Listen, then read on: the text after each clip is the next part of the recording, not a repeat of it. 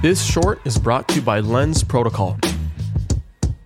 You know, earlier in the conversation, you brought up an interesting point of sometimes you question the drops, and I'm going to paraphrase. I don't know. I don't want to say word for word what you said, so correct me if I say something. But I'm paraphrasing here. So you said something like you have sometimes confusion understanding why are we dropping certain things, why are some collections doing really well, etc. Like what is the value over here?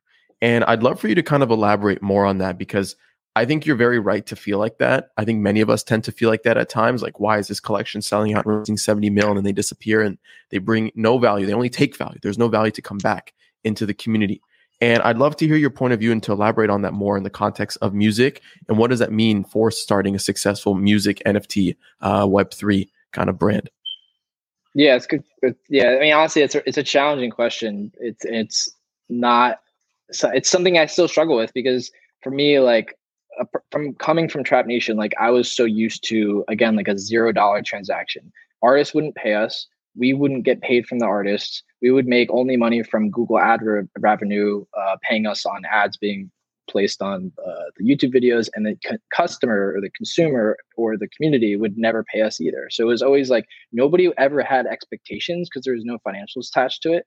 And now that we are moving into a curation-based model with financials to it, we have to prioritize much more on what we're able to deliver to the community, not just as a product, but also as a brand. Like, you know, we have to do live events. We have to release the best merchandise. So we have to make sure everything we do is near perfect, because if you let down even a tiny bit, the community looks at that as a failure in most regards.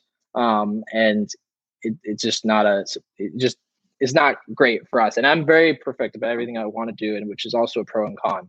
But I think for NFTs, like when I first got into it, again, most people still have this, I think, idea. It's like, why do projects have to sell mints for 2 or 3 ETH? Why does a company like Pixelmon need like a $7 million fundraising round from the community or from their customers to build this product? That's not how building businesses work. So for us, the exact example I was thinking about too, by the way. Yeah, it just blew my mind. Like, honestly, like you don't need that much money to kickstart a business. I think if you truly know what your core product is and what you need to do to scale, you can do it with a few $1,000s, sometimes tens of thousands of dollars. It really depends like how you can sell the vision to other people. For us, luckily, Brian and our team was able to fundraise, or basically raise enough funds by himself through his own personal life and his trade. He does a lot of like DeFi trades and NFT trades, and he used all that money to kind of kickstart the company. And it was not nearly even close to like $1 million. I think it was like $100,000 or $200,000 it cost us to like get it off the ground. But for us, like for music NFTs, it's interesting because we're in a weird world right now, Summit, where we're hitting NFT like DJing collectors, but we're also hitting like art collectors and also music NFT collectors. Typically, like I would say, the music NFT community is not like DJing NFT collectors, and it's also not fine art collectors either. It's like this small little micro community, very, very tiny.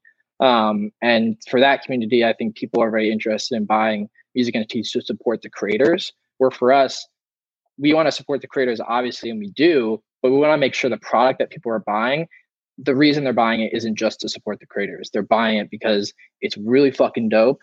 It's actually a unique piece of music that they can own from one of their favorite artists if they choose to buy from one of their favorite artists on our platform. And they also get access to the ecosystem of SoundMint, which is like live events, merchandise, brand partnerships, collaborations, and the list goes on.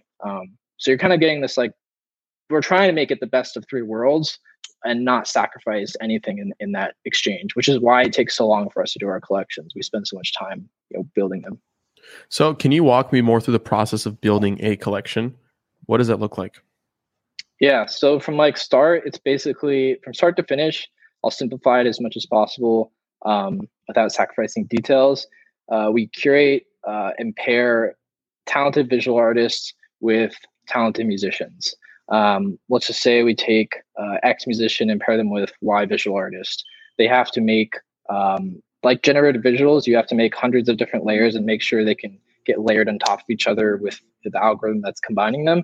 It's that same system, but with music as well. So the musician has to go into a studio, and instead of making stems for a song or an album or an EP per se, they have to make stems in the same key and BPM. And instead of making 10 or 20, they're making hundreds mostly. and they make them in categories. So, for instance, like if you were to do a drop with Soundman and you're a EDM producer and you want to do a drop with us, you would make like 25 vocal stems, 25 stems of a riser, 25 stems of bass line, chords, drums, whatever it is. And then you combine those categories with visual traits. So say you want to make the vocal category of 25 stems paired with the color of a square or something like that, or the texture of a square. And then you would go to like the baseline and you'd pair the baseline category with the background color or something like that. The list goes on. You could do really whatever you want. I'm just trying to simplify as much as possible so it's more digestible. Yeah. And then you would feed all those files to a server or to a computer, and then you'd give it metadata basically to tell it what to do. So that's where you would tell the algorithm basically to combine visual trait 1 with music stem category 3 or something like that. And then you can depict the rarity, and then you have all these unique generated audiovisual collectibles that normally without the music, most projects are already doing that. That's how Bored Apes are generated, Cool Cats, et cetera, et cetera. But when you combine it with music and you also make it reactive on the audiovisual sense, it's really fucking interesting because you can, as a collector, you can own a 1 out of 2,500 collectible from, let's say your favorite artist is Kaytranada. Mm-hmm. You can own a Kaytranada music art collectible that has never been heard before. Nobody else has anything like it. It may sound similar to other people in the collection, but nobody's truly is what you have. And it can have rarity attached to it. So say maybe Kaytranada wanted to have like 3 vocals in there that are super, super rare and you get one, then you could also have a rare visual trait attached to it as well. I've developed a new love for collecting these auto-generative pieces. I got to be fully honest. I haven't collected one on SoundMint yet. I've been collecting. I collected a few on Beat Foundry, only because I came across SoundMint after Beat Foundry, and I'm really looking forward to the upcoming drop. I'm really stoked for that, which we can talk about as well. But I got to tell you, I wrote this in my recap blog post of season 4 that I published on Mirror. I dedicated a specific section to auto-generative music. I think I'm so incredibly bullish on that medium and on that concept. And it takes a certain ear, while maybe the tracks don't sound as pleasing as, let's say, a top 40 or a top 10 on Billboard. There's a new level of appreciation that I've kind of developed to that because it's a mix of code, it's a mix of art, it's a mix of music, it's a mix of creativity. It has all these different potions mixed and combined just to create a single track. And it genuinely fascinates me. It genuinely fascinates me. And it's like doing injustice to describe it in a verbal way. You really just have to listen to what these compositions sound like, what they feel like, and kind of go from there. And I'll link a few in the show notes. What's up, guys? Thank you for listening. If you've gotten this far, then you are a champ, and I owe you a free listener pin. Go to adamlevy.io/NFT, fill in your info, and I'll distribute the NFT towards the end of the season. By collecting your pin, you prove your contribution to the season and get exclusive access to content, allow lists, and more. So be sure to collect yours. Also, please make sure to rate and subscribe to the podcast wherever you're listening. This helps me out so much. And finally, hit me up on Twitter @LevyChain. I want to hear what you're building, the latest crowdfund you're trying to complete, or if you simply want to chat. I love talking about where crypto meets the creator economy, and it's no different if it's coming from you directly. So thanks again for your support. It means the world, and I'll see you on the next episode.